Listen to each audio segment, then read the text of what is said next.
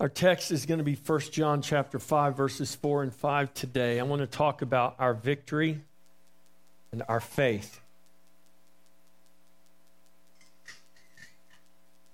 I was thinking we were singing that song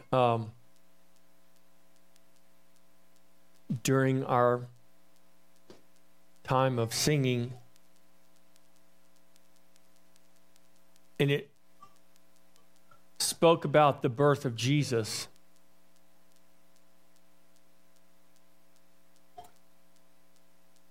And I thought about when Jesus was born.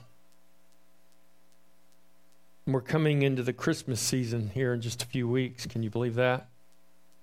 And you all know the Christmas story that the shepherds were out in the fields keeping their flock, and the angels appeared and heralded, just like what we read, they heralded the coming of the King. And they said, "Unto us is born a Savior this night in the city of David. Wrapped in swaddling cloths, you will find him." And the shepherds leave and they go to Bethlehem and they find the baby Jesus wrapped in swaddling cloths in a manger with his family in an animal stable. That's where Jesus was born. And the angels heralded the coming of the King. And the coming of the King signaled the coming of the kingdom. And if you think about, and many people don't think about this because we don't really think about history, and we don't think about the context of things. But if you think about the context of that night, and those angels appearing to those shepherds, and those shepherds seeing the baby Jesus, and the angels proclaiming the coming of the King. And they understood that that meant that the kingdom was coming. And to them, in their minds, that could have meant all kinds of things, like the Roman Empire is going to be overthrown and we're not going to be under oppression and slavery any longer. And we won't have to pay these horrible oppressive taxes and lose our property and lose our way of life and live under this hard system. God will now set us free. It's easy to read that in the Bible and read about the birth of Jesus in one verse, and then just a few verses over, we see Jesus walking around healing people. But have you ever thought that from the time Jesus was born to the time that he began to walk around and heal people, 30 years went by? Now, where were you 30 years ago? Think about what you were doing 30 years ago. Think about 30 years. Think about someone making a promise to you that you've been looking forward to all your life, and they make this promise to you, but you've got to wait 30 years. At a minimum. And then you realize you may have to wait even longer than 30 years. In fact, you may actually die on this earth and never see that promise fulfilled in the way that you thought it would be fulfilled. Does that mean the promise is not true? Just because we don't see the promise come to pass the way we want it to? Does that mean that when that child, the baby Jesus, was born, and when that child grew up into a man and he was scourged, and he carried his cross to the top of that hill, and he was crucified and he died on that cross, does that mean that all the promises of God died with him? Sure looked that way, didn't it? But what is our faith in? Is our faith in what we can see? Or is our faith in what God has declared? Because if our faith is in what we can see, and what we will experience or not experience, then our faith is on shaky ground. Because our faith must be in someone and something that transcends time and space and circumstances and years. I wonder what became of those shepherds that saw the angels and went to Bethlehem and saw the baby Jesus. The Bible doesn't tell us what happened to them. But I wonder what happened to them. I wonder what they thought as years went by. I wonder if their faith failed. I wonder if their faith faltered. Or I wonder if they remained faithful because they realized that what they had put their trust in, what they were to put their trust in, was greater than anything of this earth and this world system. Because if you look at history and you consider the time that Jesus was born, that Roman Empire did not slow down for another several hundred years. In fact, it was not utterly defeated until 400 years after the birth of Jesus, militarily. Yet the moment Jesus was born, its demise was certain. Its defeat was never in question. Though we could look at armies marching and kingdoms falling, and we may wonder whether God really knew what he was talking about. Or we could go to the scripture and look at God's word and say, it doesn't matter what the armies are doing. It doesn't matter what the people are doing. It doesn't matter what's happening on the world scene. This is what God has declared. I will put my faith in God and his eternal word.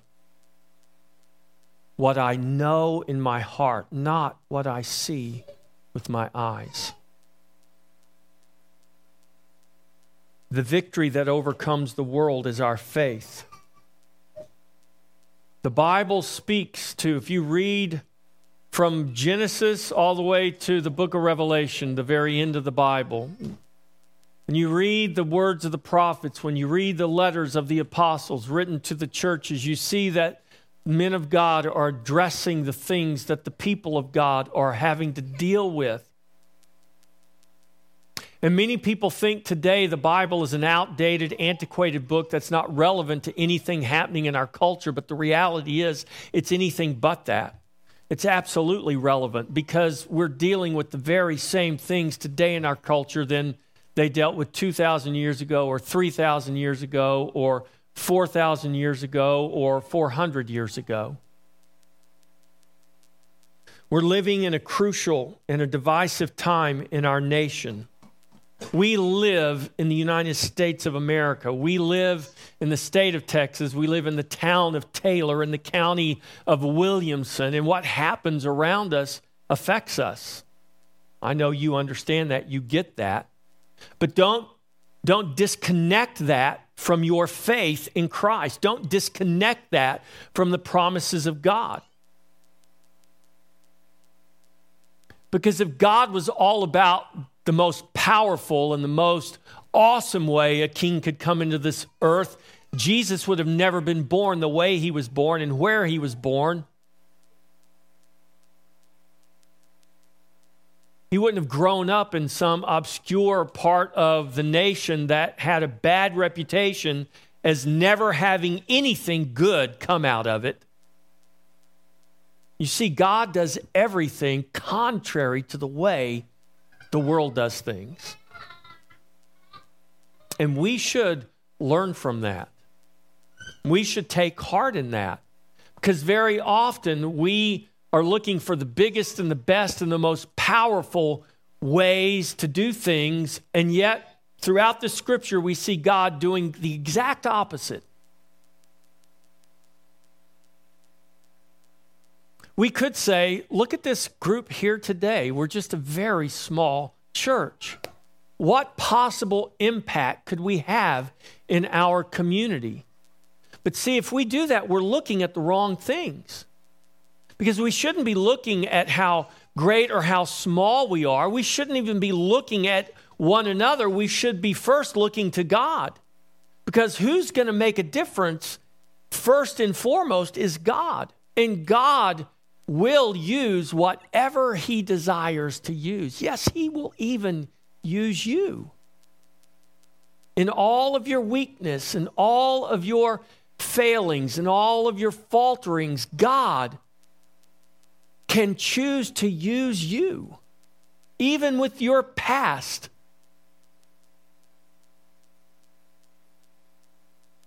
And God does use you in ways that you don't realize.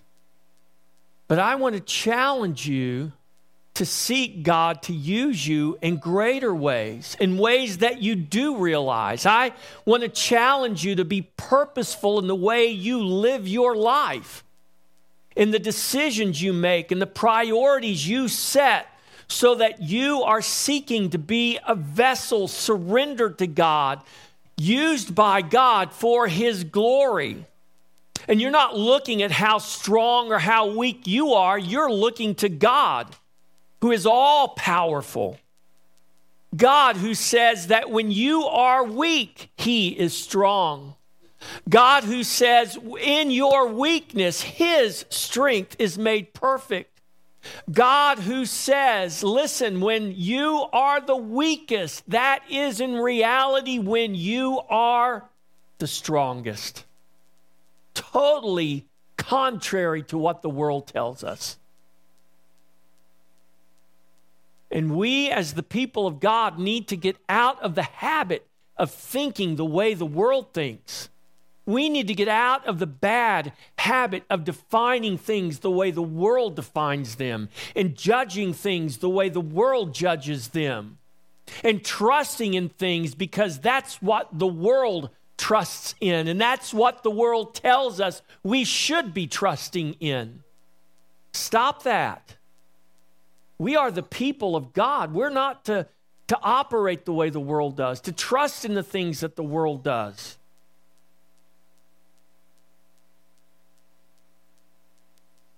We're living in a time when men are looking to political saviors and political systems to save the day and to make things right in their own eyes. We all have an opinion of how things ought to be. And that's not new in 2018. It was the way it was in Noah's day. And God says in the days of Noah, each man did what was right in his own eyes. And then God says in the time of the judges, same thing. Each man did what was right in his own eyes. And Jesus said to his disciples before he was taken to be crucified, he said, as it was in the days of Noah, so it will be in the last days when each man will do what is right in his own eyes. Guess what men are doing right now? They're doing what's right in their own eyes. So we have politicians paying millions and millions and millions of dollars to get on television and tell you what they think is right in their own eyes. But I don't hear one of them talking about what God says is right. Because that would make them unpopular with many people. Because we're living in a day and an age where most people, many people don't care what God thinks. I won't say most people, I'll say many people.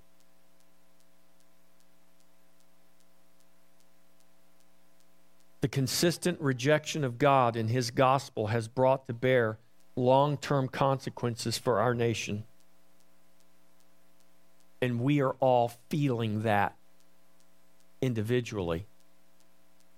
You feel it in the price of gas. You feel it in the amount of taxes you pay. You feel it as you are ridiculed for your stand that you take, whether it's your political stand or your personal moral convictions. You feel it in all kinds of ways. but we don't relate it to the spiritual. The church of the Lord Jesus, the people of God, who are salt and light, seem to have lost their flavor and hidden their lamp. Many today are running scared and wringing their hands in worry, waiting for the sky to fall, literally. You can just do a news search and see how many stories are out there about asteroids that are going to crash into the earth and aliens that are going to come back and do who God only knows what they're going to do. And we'll spend hours searching the internet for news items and all kinds of things, but we won't crack open our Bible and read the Word of God and find the true news and find the truth that really will set us free. Others are preparing to endure physically and financially. One thing is certain, too many have failed to realize that the most important preparation of all is spiritual. It's in prayer, not worry. It's in faith, not fear, that our hope is found. And our hope is found in Jesus. Listen to these two verses recorded for us in John's first letter, 1 John chapter 5, verses 4 and 5. For whatever is born of God overcomes the world. And this is the victory that has overcome the world, our faith. Who is he who overcomes the world? But he who believes that Jesus is the Son of God. Father in heaven, open our hearts and our minds today. Lord, heal us of our blindness. Heal us of looking to the ways of the world. Lord, by your Spirit, call us back. Give us the grace to return to that which is true, to your word, to your promises, to your ways. Help us, God, be a people that truly are salt in this earth and light in this world. Help us right here at Christ Fellowship, in this small congregation of believers. Help us look and see a big God, bigger than anything we could imagine, capable of doing anything beyond our wildest imagination. Help us to be a people of faith. Help us to be a people who know that our victory, that which overcomes the world, that it is our faith. Father, we ask this for your glory. In Jesus' name, amen. Whatever is born of God overcomes the world.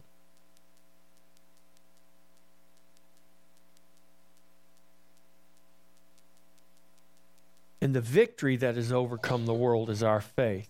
He who has overcome the world is he who believes that Jesus is the Son of God. The truth is, unless God saves us, we will not be saved. That's the truth. There is no might of man, there is no power on this earth that can save us if God does not save us. And as the people of God, we need to get that truth down inside of us so that we are not tempted to look to other things to save us. Anything man is able to do outside of faith is at best a temporary fix. If we are trusting in anyone or anything other than Christ, we can have no hope to overcome this world. We are called to be faithful and wise servants. We're called to be busy about the business of the kingdom. In the parable where Jesus says, "Occupy until I come," that's literally what that phrase means. Be busy about the business of the kingdom until I come again. And that can include preparing for difficult times, just like Joseph prepared Egypt. But what is absolutely necessary is that we, the people of God, know that the victory that overcomes the world is our faith. Faith in a baby born in a manger. Faith in a man hanging dead on a cross. Faith in a risen Lord, ascended to the right hand of the Majesty on high, who I can't see with my physical eyes, but yet he lives in me by his Spirit. Do you believe that? Do you have faith in that? Do you believe that the same Spirit that raised Christ from the dead dwells in your mortal body right now to strengthen you? Do you believe that the same Spirit who hovered over the void and the darkness of the deep at creation lives inside of you right now? That the same God who called light out of darkness has shown a light in your heart? Do you believe that? Do you have faith in that? Now, of course, we're going to say, yes, Pastor, I believe that. I believe that. Well, the next question is, are we living like that? Does the world know we believe that? Or is that something we keep hidden to ourselves? Yet Jesus said, you are the salt of the earth, you are the light of the world.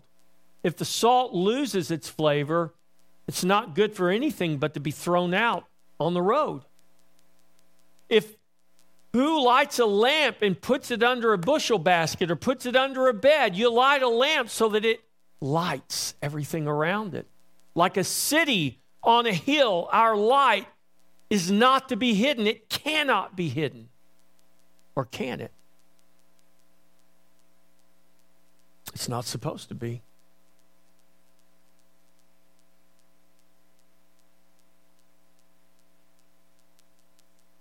Whatever is born of God overcomes the world. What does it mean to be born of God? To be born of God is what Jesus referred to as being born again. Jesus declared these words, truly, truly. Whenever Jesus says something twice, you should pay attention.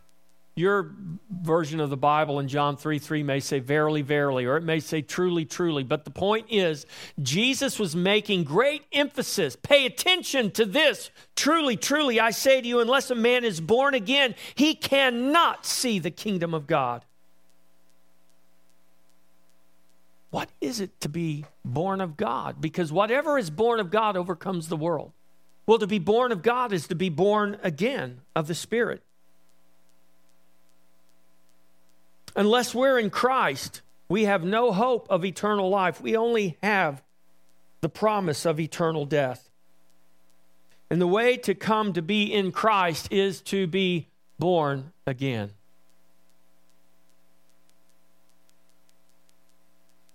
Paul writes in 1 Corinthians that all those born in Adam die, even so all those in Christ shall be made alive. That's not universal salvation. That's distinguishing between births, the old birth and the new birth, the old man and the new man, born of the flesh or born of the Spirit. All those who are born of God overcome the world. Whatever is born of God overcomes the world. The way you are born of God is to be born again. Do you know that you have been born again? In our first birth in the flesh, all men are born into this world already dead in sin. In the second birth, or the new birth of the Spirit, only those born again in Christ by grace through faith shall be made alive. And this is what God promises. All those who are in Christ shall be made alive. Because they're born of God. They will overcome the world. To be born again is to be born of God is to be born again. It is the gift of His grace. To be born of God is to have the promise that you have overcome this world. That means our past, our present, and our future is part of God's plan and purpose. It's part of our overcoming. We very often look at our past and we say, how can I overcome my past? But yet God says, whatever is born of God overcomes the world. And that includes the past, the present, and the future. You may know what your past is, you may know what today is, but you have no idea what your future is. I've been a police chaplain for over 17 years. And you know, when I'm called out on a scene, I'm yet to be called out to a scene where people were expecting the tragedy that I very often have to deal with. They're never expecting it. In fact, they woke up that morning. Might have been a Saturday. They might have been looking forward to the game. Maybe they're going to barbecue. Maybe they're going to have a party, a game-watching party. And the next thing you know, the unexpected happens and tragedy occurs. And their entire world is turned upside down. Yet if you would have asked them the day before, if you'd have asked them the hour before, very likely they would have had no idea that what happened was coming. Yet God knows. Those disciples of Jesus, even though Jesus warned them, they didn't believe him or they didn't hear. When he told them he was going to be crucified, and as they watched the Lord Jesus die on that cross, their hope died with him. And Jesus knew that would happen. And Jesus prepared for that to happen. And the same thing very often happens to us when the unexpected comes. I wasn't counting on that. I wasn't planning on that. That was nowhere on my radar. Well, guess what? It was on God's. So when those things happen that are nowhere on our radar, what are we left with? Well, we are left with exactly what we just read. We're left with our faith that overcomes the world. It even overcomes the unexpected. It even overcomes all the things we failed to plan for because we had no idea that could even possibly happen.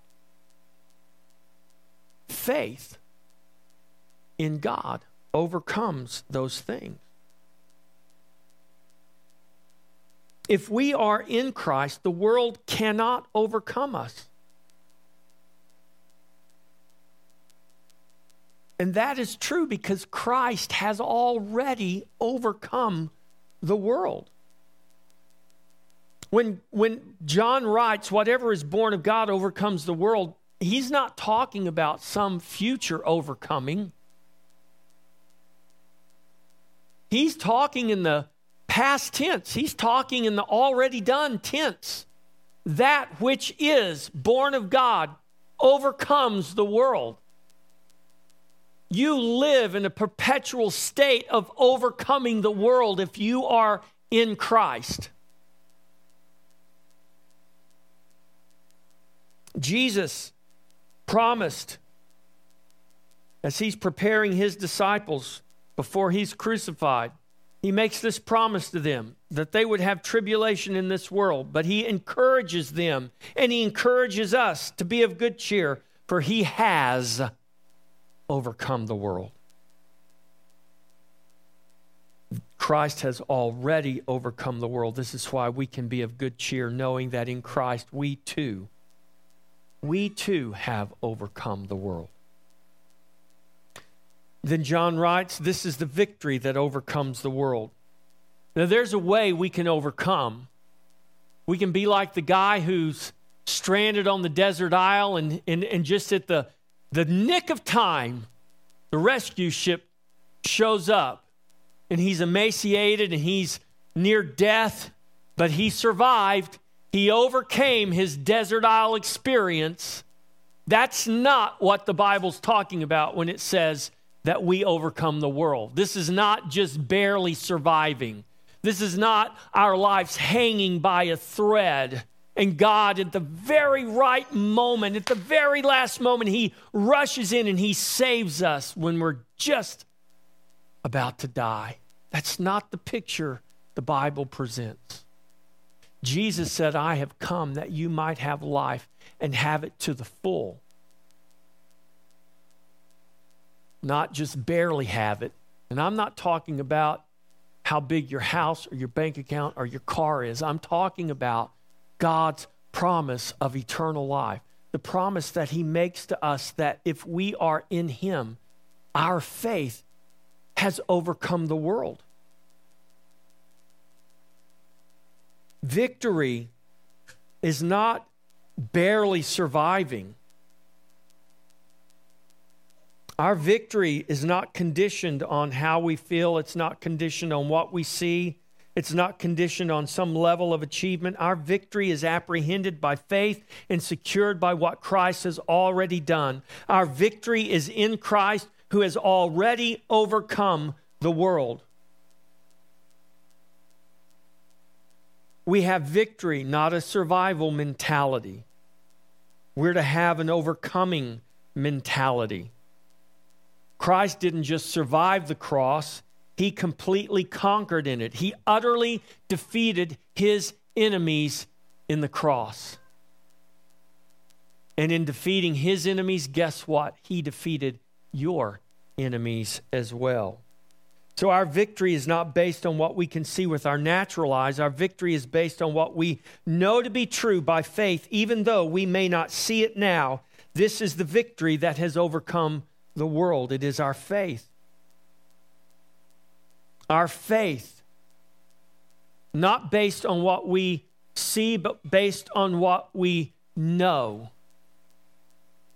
What you know in your heart is not just what you can see with your eyes. Please tell me that's true for you. We know many things in our heart.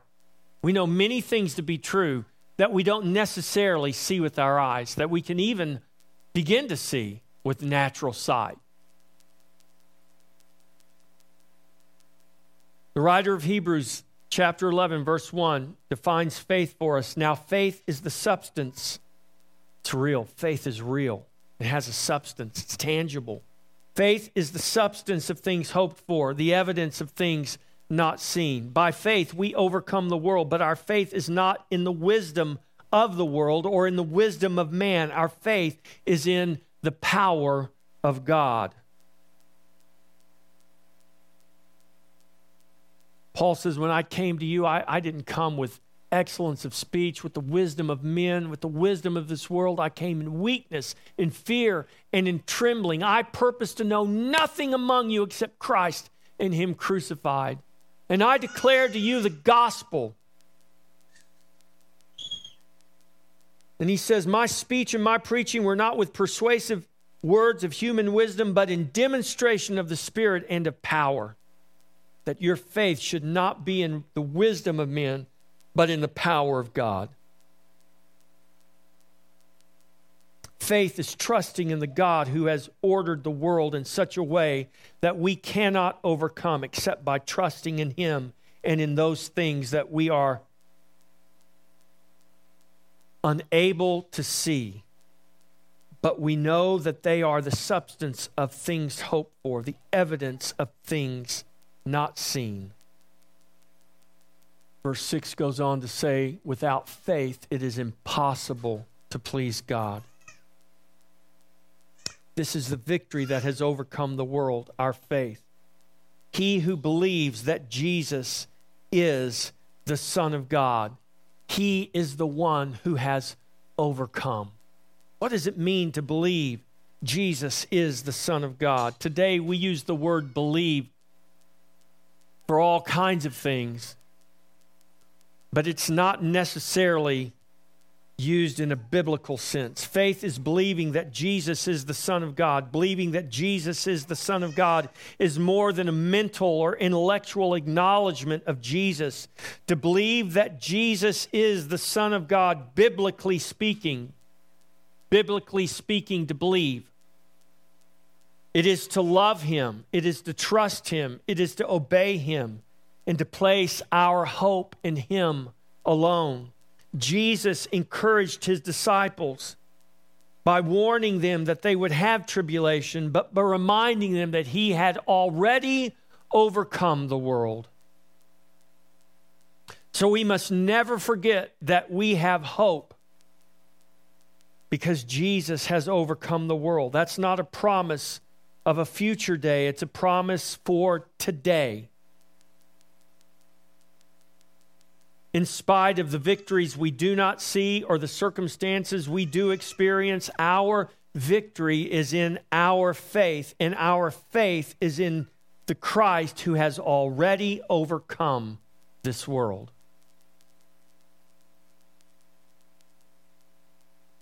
Hebrews chapter 2, verses 8 and 9 give us words of hope to remind us that our faith in Christ is never misplaced. The writer of Hebrews says, "You have put all things in subjection under his feet, for in that he has put all in subjection under him, he left nothing that is not put under him. But now we do not yet see all things put under him, but we see Jesus, who was made a little lower than the angels for the suffering of death, crowned with glory and honor, that he, by the grace of God, might taste death for everyone. We do not yet see all things put under him, but we see Jesus." Don't look to your circumstance, look to Jesus. Don't look at what is pressing against you and what seems like is about to kill you. Look to Jesus. Don't look at how difficult your situation is. Look to Jesus. I didn't say deny your situation. I didn't say pretend like it's not difficult. Nowhere does the Bible ever tell us to live in denial. The Bible says live in reality, but look to Jesus. In the midst of your real pain, your real suffering, your real challenges, when you can't figure out how you're going to get all the pieces to fit together, look to Jesus, because he knows how he's going to assemble all this and make it work. We're not called to convince men through mere arguments of the power of God. We are called to demonstrate to men through our lives the power of God. This is what Paul meant when he says, "I didn't come with persuasive words. I came in the power and demonstration of the Spirit." Paul said, my life and your life is the physical demonstration of God's power because you believe. And you didn't believe because I gave you a good argument to believe. You believe because God, in his real power, moved on your real heart. He broke it. He gave you a new one. He raised you from death to life. You were darkness, but he has called light out of your dark heart. Paul says that's the demonstration of his power and his Spirit. That's what we're to do, to demonstrate to men through our lives the power of God. Our witness is in word and in deed. We preach the gospel with the power and the demonstration of the Spirit that is revealed to be working in our own lives and the lives of all who are transformed by its power. We must never forget that we have an enemy, the devil. Our greatest enemy is not political, it's not physical, it is spiritual. In our pride, we have forgotten how to be humble. Listen to the words of the Apostle Peter. Likewise, you younger people, submit yourselves to your elders. Yes, all of you, be submissive to one another, young and old, and be clothed with humility, for God resists the proud, but gives grace to the humble. Therefore, humble yourselves under the mighty hand of God, that he may exalt you in due time, casting all your care upon him, for he cares for you. Be sober, be vigilant, because your adversary, the devil, walks about like a roaring lion, seeking whom he may devour.